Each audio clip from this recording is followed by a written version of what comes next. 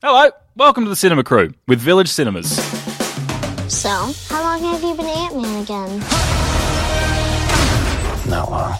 It just sort of happened. We are about to get a second Ant-Man movie, this time joined by fellow miniature, tiny, small, little superhero, the Wasp. But can Marvel expect big things? See what I've done there? I'm deputizing both of you. A team of crime fighters with license to bite. Best in Show set a pretty high standard for films about dog shows, but I feel like a kids' film, Show Dogs, might be taking a different path. Curious subject matter for a young lady. Are you suggesting the work belongs to Mr. Shelley? It is my story. And if you also can't go past a good costume drama biopic, then get in line, because we're talking about Mary Shelley. That's this week on the Cinema Crew with Village Cinemas. Hello, welcome. My name is Kyron Wheatley, and we're here to sift through cinema's new releases before they've even been released. With a PhD in film, we are joined by Vari McIntyre. Hello. Hello. What would you do with the superpower of shrinking down to the size of an ant? It's going to make me sound like a real adult, but I think avoiding big utility bill costs because you could take a bath in like one drop of water and help the environment at the same time. It's amazing. Michael Campbell is here from Village Cinemas. So other than sneaking into movies, what would you do?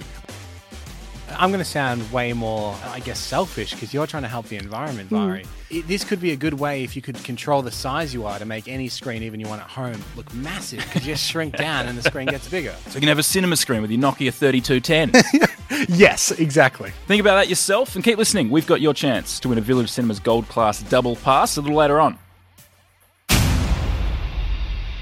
I just have one question.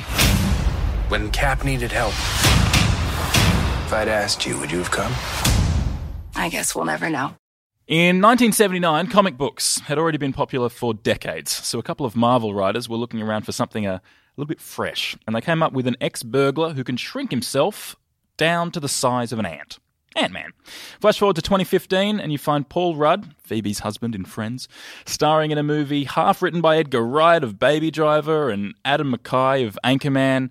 So it was funny and offbeat, and now we have a sequel. But Vari, is it any good? It is. I think it's as good or even better than the first one. I enjoyed this a lot. So this is set after the events of Captain America Civil War, and Paul Rudd's character Ant-Man is under house arrest, and it's almost been 2 years. And he's been struggling. Under house arrest for his burglaring or for his Ant-Manning? For what happened in Captain America. Right. So he, if you remember, he grew to a really big size, and there was this huge fight at this German airport, and they all got in trouble. But he seems to be the only one who got actually in trouble and has actually been dealing with the consequences. Oh, poor Ant-Man. So, yeah. And he's been trying to be a good dad to his daughter Cassie, and then he gets confronted by Evangeline Lilly's character, who plays the Wasp, and her father, Dr. Hank Pym, and they come to him with an urgent new mission and a new villain called the Ghost. You know what I kind of like now about these Marvel movies is what is this number? Number 20, I think, now. It kind of feels like a TV show now. Even to the point where, I don't know if you noticed this, but they have a little scene at the start that's like a stinger, and then they have the opening. A stinger? Something, I get it. Something to, something to kind of tease what the plot's going to be. In Law and Order, someone finds a dead body, and then the credits start, and then Yeah, the prologue. Prologue. That's a better way to say it. They've started doing that in these movies now. I've noticed for the last 3, there's a little prologue, and then the opening credits start, and it feels so much like a long-form TV show now. Yeah, is it a good one? I think in the first film they really hammed up the humour because they are very self-aware that going down to the size of an ant and having a little ant army and riding ants in the sky is a bit silly. It's dumb, isn't it? They're like, okay, guys, we're aware ants are funny. It's a funny superpower, but they're going to run with it. And in the second movie, they've gotten over that maybe, and they just go with it. I think this is more of a comedy than the first because Paul Rudd, I found, was more Paul Rudd-y than the last one. He's really mugging for the camera, kind of whoa. And I know that sounds bad, but in a really fun way. I think the first one, they tried to inject some comedy into it, but I thought this one naturally seemed more like a comedy, kind of like Thor did. Yeah. Yeah, it actually might be one of my favourite Marvel movies now. That's amazing. I did really like Thor, and then they sort of rebranded it in Thor Ragnarok and made that more of a comedy. But Ant-Man it just feels more natural. and funny. How did you feel coming from like Infinity War, which was really heavy, into this? Yeah. I think it's a good idea personally, because I don't know if I could have handled another really heavy kind of like, everything's the worst kind of movie. And I loved Infinity War, but I kind of like it. They're like, you know what? Now let's have some fun. Yeah, it's a lot lighter than those other superhero storylines that are a lot darker. And it's less complicated as well. It's not so wrapped up in the Avengers series. So it just does focus on the two main characters, Ant-Man and the Wasp, and their enemy. And there's not all these other billions of superheroes trying to fill the screen and all their storylines. It's a lot simpler. So maybe if you haven't seen all the other Avengers movies, or you just know the plot, you can enjoy this one without having to see 50 before you see this one. I don't think you really need to have seen anything else. That's so interesting, because I know that the first one with Edgar Wright, who was dropped from the project, and Adam McKay, who wrote some of it, the Edgar Wright's whole thing was, I don't want this to be part of the MCU, this Marvel Cinematic Universe that that everything has to tie together, and it's got to be after Captain America. So he's in house arrest and all these things. So he just wanted a standalone thing, and they were like, no. So they dropped him, got rid of him. So it's interesting that then this second one, you're like, you don't need to see anything. But there are his original vision. Scott, thanks to you, we had to run. We're still running. We gotta go now. For me, this falls into, I'm going to say, like middle tier kind of Marvel movies. You've got your higher end, which are things like their big event films. I really tend to like your Infinity Wars and your Civil Wars, anything with war in the title, I guess. And then you've got your lower end, which is like your second Thor, and where they seem like kind of cash grabs. This is like a solid like Doctor Strange or the original Ant-Man. It's about there, It's not going to be like the epic $2 billion world changer like Black Panther or Infinity War, but it's just a super solid single, or I guess duo, superhero film. Yeah, and what's different about it as well is the fact that Paul Rudd's character is dealing with the consequences of all these. Like, all the other superheroes seem to get away with it. Even in Avengers, they kind of mention that they're on the run from the FBI because they did bad things and they don't have any consequences. Whereas Paul Rudd for the last 2 years Ant-Man has been dealing with this, and it's the connection he makes with his daughter that makes him want to be Ant-Man again, because he wants to do good and she really believes in him. And the little girl that plays Cassie does a really good performance. She gets a bigger role in this one than the first one as well. And she's not annoying, which is my fear for any kid in a film. Really? Any kid in a film. Because, it's not a natural thing for them to be acting, and sometimes they're a little annoying. So whenever I see a kid that's not annoying, what scarred you? What film film scarred you? I'm just a cynical man with a black heart. We know Paul Rudd is good then. I mean, he even co-wrote this movie. But what about Evangeline Lilly? How does she go as the Wasp? Oh, she's great. I really, really like. I used to have such a crush on her back in the Lost days. Oh yeah, from Lost. Yeah, so to me, she'd always been Kate from Lost, but now I think officially she's the Wasp. Like, she kind of owns it enough that you're like, you know what? Yes. Oh, I liked her in Lord of the Rings as Tauriel, the elf. She was a really badass character in there. Yep. And she's kind of gone through she's kind of gone through pop culture. Her and Zoe Saldana from Guardians are like these like meccas of pop culture, aren't they? She got Lost and Lord of the Rings and now Marvel. She's great though. She's in the first one, I found her maybe a little one note. Yeah, she was a bit of a caricature of the female character, the tough girl kind of thing, quote unquote. But in this, how much was she in the first one? A fair bit. I would say she's maybe the second or third lead. Right. But obviously that was all about Paul Rudd becoming a criminal to a superhero. That's the focus. So she was just there to punch him in the nose every now and then and say, get in line. Yeah. Whereas this one, they actually give her like a proper arc and motivation in. And she's in the name of the film now. So she's like this central emotional focus. And now this time, Scott Lang is like he's the secondary. Which I thought was kind of a good choice. Yeah, he's the comedic relief in counterpoint to her really intelligent character. So there's a lot of scientific terminology. They're trying to make this like quantum tunnel, and they talk about all these really weird technologies and stuff throughout the movie. And Paul Rudd even makes a note of it as well. He's like, do you just put quantum in front of all your words? I get this kind of Back to the Future vibe with this film. I don't know if anyone else found that, but it's kind of... How so? It's this like goofy, silly characters, Yeah. but with this technology. and going back and forth between worlds, and they've got this like scientist character and sort of like Honey, I Shrunk the Superheroes.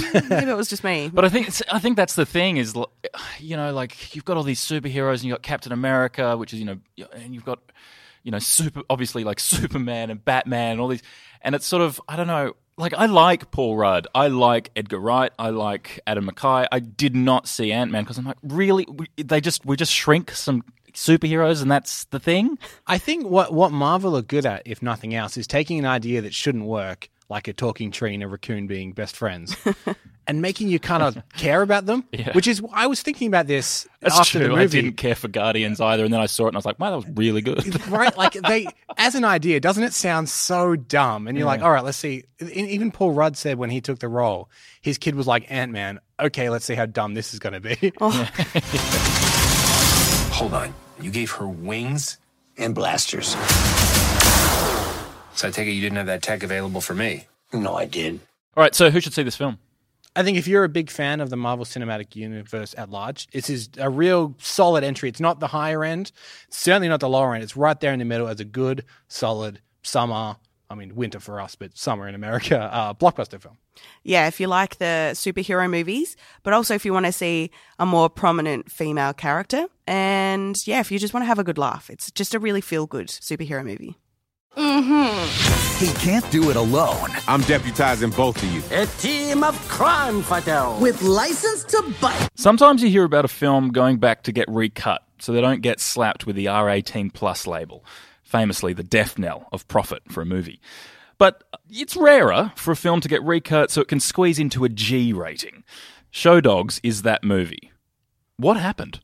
Well, this is what I call a non-controversy, which means, there's a lot of hype and there's really nothing about it. So I deliberately, when we went into the screening, I deliberately didn't look up what this controversy was because I wanted to see whether I could pick it. But you'd heard that it had been cut or something. I heard that Roadshow, who were distributing it here, had their own cut of it because they wanted to remove a scene. Yeah. So I watched it and it flowed like a normal movie. I didn't notice anything. So then afterwards I looked it up. It looks like something that people have maybe taken the wrong way, or maybe it was a joke that didn't land. I don't know enough about it to speak super confidently, but from what I've read, I can ascertain that there was a scene that people thought was a little offensive, so they just took it out for the Australian release. Because it's for kids at the end of the day. Exactly. And not only that, but like this movie, in the current form that I watched it, you do very well to be offended by it. It's talking dogs that are cops. So as a kids' film, Vari, how is it? Oh, it's a whole lot of fun.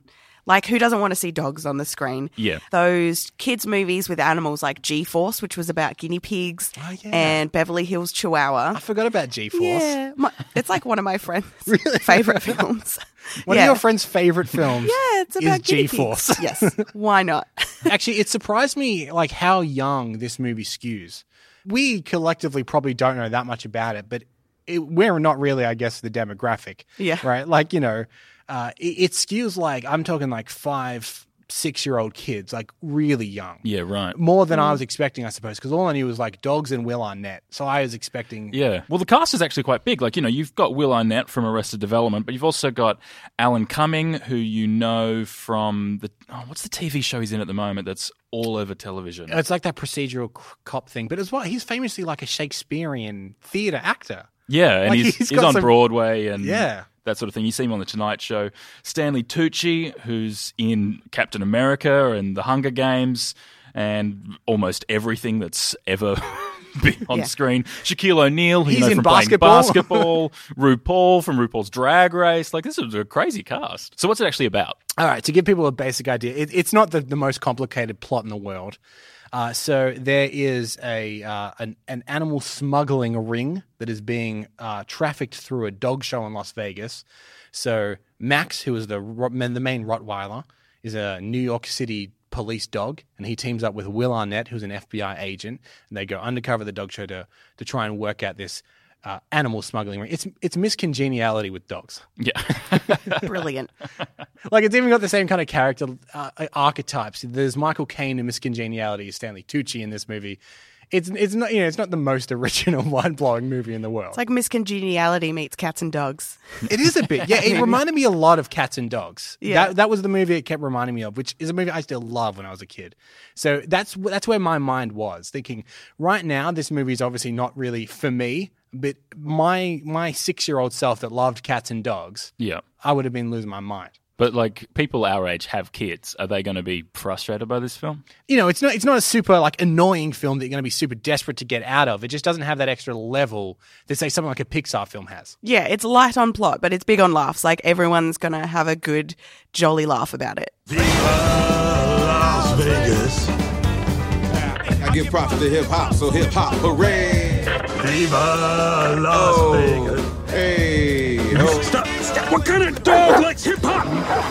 I like that this movie has a Rottweiler as the hero, because a lot of movies will have the cute, fluffy dogs like Beverly Hills Chihuahua. Same director as Beverly Hills Chihuahua. Oh, really? Yeah. Really? Yeah, he's got a wow. niche, doesn't he? When you make a dog film, you go straight to the top, don't you? Do you think it's showing of like, obviously Hollywood is all now about like equal representation, and it's even gone so far as they're like, you know what, Labradors have had too many movies. What about the Rottweiler? It's making kids look at these big scary dogs as maybe not so scary because Max is a really nice, good character. So who should see this movie? I mean, kids. I ask ridiculously. Yeah, I mean, not that any 5 or 6 year old kids will be listening to this, but if you're the parent of a 5 or 6 year old kid and Incredibles looks a bit too full on or Hotel Transylvania looks a bit scary, I mean, they're going to love it. Well, with it being school holidays, there's only a couple of kids' films out at the moment, and the other 2 are animated. So if you want to see something a bit different, this one's got dogs, and let's be honest, like adults like dog movies as well. So maybe not just one for kids. adult here really likes dog movies. Especially you, I'm picking up a little. Also in cinemas this week, seeing as it is school holidays, Hotel Transylvania 3. Yep, the Dracula and the gang are back and they're on holiday this time. Oh. Sicario 2, the second, not as fluffy, I would say, as Hotel Transylvania 3, a little bit more serious. Yeah, about Mexican drug cartels. What a school holiday film. And as close to a rom-com as you're going to get, Adrift is out. The romantic perfect storm. Yeah, exactly. And if you want more on those, you can check out the reviews in last week's episode. Just click on the next episode down in your app, just there, right now. Would you like to join me in the Parliament musical, Dwinger? I have no quarrel with you becoming lovers. Do you wish to be with someone else? I no longer see the world and its works as they before appeared to me, and men appear to me as monsters. We are each to write a ghost story. It's a competition. You know Frankenstein is not the monster, he's the doctor. The monster is called Frankenstein's monster. And it was all dreamt up by Mary Shelley in 1818 at just 20 years old. But at that time, it was a little unusual for a woman to be writing a book, so it wasn't until an 1823 edition that her name was even printed on the cover, and even that was restricted to France. So this seems like a juicy story, and the world seems finally ready for it. Does this movie match up to the tale, Vari? Yes, I loved this film. So Elle Fanning plays Mary Shelley. You might know Elle Fanning from The Beguiled, and she was in Maleficent. And also, she's probably stained with this, but she's Dakota Fanning's sister? Yes. But she's her own person as well, right? She became famous. Yeah. Just checking. Yeah. She became famous for being Dakota Fanning's sister, but is now, I'd say, more famous, and she's doing really solid films. And so in Mary Shelley, we follow her story from when she was 16. So it's 1800s England, and she's a bit of a dreamer, and she wants to be a writer, and she has 2 famous parents. But she has a really hard knock life. She goes through some really difficult times, and this is what inspires her to write Frankenstein.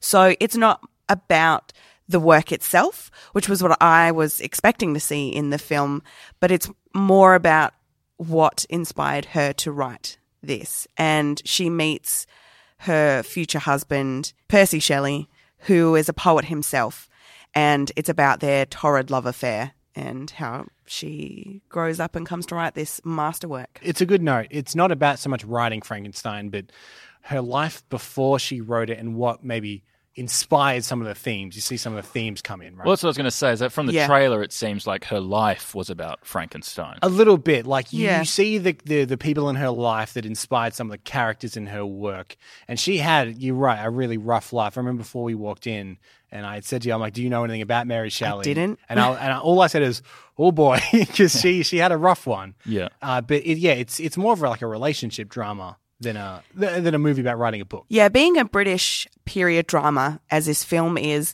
it has elements of Pride and Prejudice and Jane Eyre and these sort of romantic Austen-esque novels. But does it tick those boxes? Like, cause, it does. Yeah. Because I love those sorts of things. Like, it looks beautiful as well. The cinematography is and the music. It's like kind of gothic and dark and kind of beautiful. Yeah, it's this really dark beauty that's threaded throughout it. And so with it being more about the relationship with her and her sister-in-law and this lover, Percy Shelley, it is a bit teenage love story, I think. So it hits that audience, but then as well, as it progresses, and I think you have to have a bit of patience as it goes along, because I didn't see where it was going, and it was sort of just building up, and the hardships and the toils that she goes through then just sort of explodes out into this book right at the end, and it all comes together and ties it all up. And I really felt satisfied with how it came together. It's kind of like an exact counterpoint to Ant-Man and the Wasp. Like, tonally. If you're thinking, like, that sounds a bit silly. I love the idea that they wrote it like that. Yeah. What's like, coming out we the know same Ant-Man's week? coming out. What can we do that's the exact opposite? Because, like, Ant-Man is kind of fluffy and light and funny. This is kind of a heavy film, but it's a very worthwhile film. And she's such an inspiring figure. You know, she's a real pioneer. And even her relationship with Percy Shelley is like this really ahead of its time kind of like... Yeah. Open relationship, scandalous for the time. And I knew a little bit about her life, but I learned a lot watching this movie about how amazing she kind of really was. Is it a reaction to sort of modern day themes? Like, is it political, this movie? Not really. No more political than Mary Shelley was in real life, which is that, you know, I'm a human. I should be treated as such. And just because I'm a woman doesn't mean I can't write or I can't have been through these things that this character's been through. But, I mean, it doesn't really make a political stance in any severe way. It's neither left nor right leaning particularly. And I think if you're into, like, literature, then this is a really interesting movie. Like, you know, you've got the people that love these classic stories, but knowing where they came from is just as interesting to see, like, the things this poor woman went through. And then the fact that she wasn't given credit for a couple of years, like you really get this rounded picture of this kind of amazing woman. And Elle Fanning is, I would say, her and Saoirse Ronan from Lady Bird are probably, like, of their generation of actresses, like the tip top. Like, they're going to be like the next Meryl Streeps, I think. Yeah, she gives a beautiful performance. And the character Mary Shelley, I mean, she runs away from home with this guy at 16. And I would never imagine doing something like that. But, I mean, when you think back in those days, the average lifespan was like 40. She was probably middle-aged. Yeah. So it's not so scandalous. Actually, I wanted to ask you something, Vari. So there's something that happens every now and then. It happened in this movie when an actor is so attractive that it's distracting. And the main Percy Shelley is played by a guy called Douglas Booth, who I actually think was really good. Like, I really like Douglas Booth. Name. But he's so handsome that in no way can you kind of concentrate on what he's saying. I'm like, look at those cheekbones. It sounds like you don't have to ask Vari about this. It sounds like you're perfectly distracted on your own. I'm saying, am I the only one? Like, no, I felt that too. Look, he was in Pride and Prejudice and Zombies, so he's got that. He's got that period esteem. drama. Yeah. They're not two different films, by the way. That's the same movie. Yeah, Pride and Prejudice movie. and Zombies. Yeah. So he's got that very upper crust British cut from stone type face. But for someone that could just be written off as a pretty boy, because he is very pretty, I would say he is maybe just under Elle Fanning is with how good he is, which is to say very, very good. Yeah, because he plays a horrible character. He's not very likable. But in a way he is, though, like, because he's very charming when you first meet him and you get why she's kind of attracted to him. And then he takes this turn and you don't like him, but he's still kind of charming. And that's a very hard thing to pull off as an actor. You're either completely unlikable or completely charming. And he is better at most than like actually flipping between those two, I think. Yeah, it's like in those horror movies when you know the character's going to go toward danger and you're like, no, what are you doing? Get out of there. Mary Shelley going towards Percy is like, no, what are you doing? Get away from him. You were screaming that in the cinema. Who should see this movie? Look, I think if you got a big old collection of like the Penguins classics on your shelf, and never read them, that's never me. read them, but you want to seem well read. Yeah. This movie, you're going to pick up a couple of tidbits at a cocktail party that you could spit out. Great. Yeah, I think a young adult audience is going to appreciate this from the romantic themes in it. Twilighty, sort of. Much better than that. Oh my goodness. When I met you, I felt alive. Come away with me. Are you really involved with that whoremonger? I have a fire in my soul, and I will no longer allow you or anyone else to contain it. How many men are in this movie? Because everything I've seen about it is about Elle Fanning's Mary Shelley. Yeah, so her lover, Percy Shelley. I don't know why I care about how Lord many men Byron. are in this. There's another character. They all work to give Mary Shelley this idea of men as being horrible monsters. It provides this image to her of the Frankenstein's monster. And that's where this really comes in. She sees all the men in her life as monsters. Do you think that's relevant then? Like, it's kind of cyclical that in 2018 and everything that's happening in Hollywood, that is now kind of real life, in a dark, depressing way. We want to keep it a little light, but this story is actually pretty relevant these days of these men that are kind of treating her like monsters. Yeah. So when I asked if it's political, you lied. I did. I suppose I did, yeah. Look, it is an undercurrent. None of this is really overt, and it really just follows her life, and it's more like a picture frame of, okay, this is what's happened, and it leaves the audience to make up their own mind about it. But when it all comes together, if you want it to be there. Yeah. There's never like a show point, dogs. It's sort of like show dogs. Yeah, there's never a point where she turns to the camera and is like, well, these men are treating me like monsters, and then little hashtag times up down the bottom. It's never like overt like that. Yeah, but that's the way this film is. It's so beautifully crafted. And I don't know, it's got this gentle feel about it that you're going on this journey with her. And then it all comes together at the end. You loved this film. Yeah, I did. Each week we give away a Village Cinemas Gold Class Double Pass. Do we have a winner this week? We do. This week's winner is Andrew, and he said the most far-out place he saw a movie was in New York, but his choice was between seeing Home Alone 3 and Mortal Kombat 2 back in 97. He said he ended up seeing Home Alone 3, but in hindsight, he doesn't know which one was the more terrible movie. Well, this week you can win again if you answer the question, what would you do with the superpower of being able to shrink down to the size of an ant? Send your answer and contact details to win@thecinemacrew.com.au. Next week, we'll hear about Skyscraper, in which Dwayne "The Rock" Johnson is employed to look after the security of skyscrapers. No kidding. And we'll be talking about Muse, which is not last year's horror sci-fi thriller, but a concert film from the band Muse, who I adore. Until then, thanks, Cambo. Thank you. Thank you, Vari. Thanks. I'm Kyron Wheatley, and this is The Cinema Crew with Village Cinemas.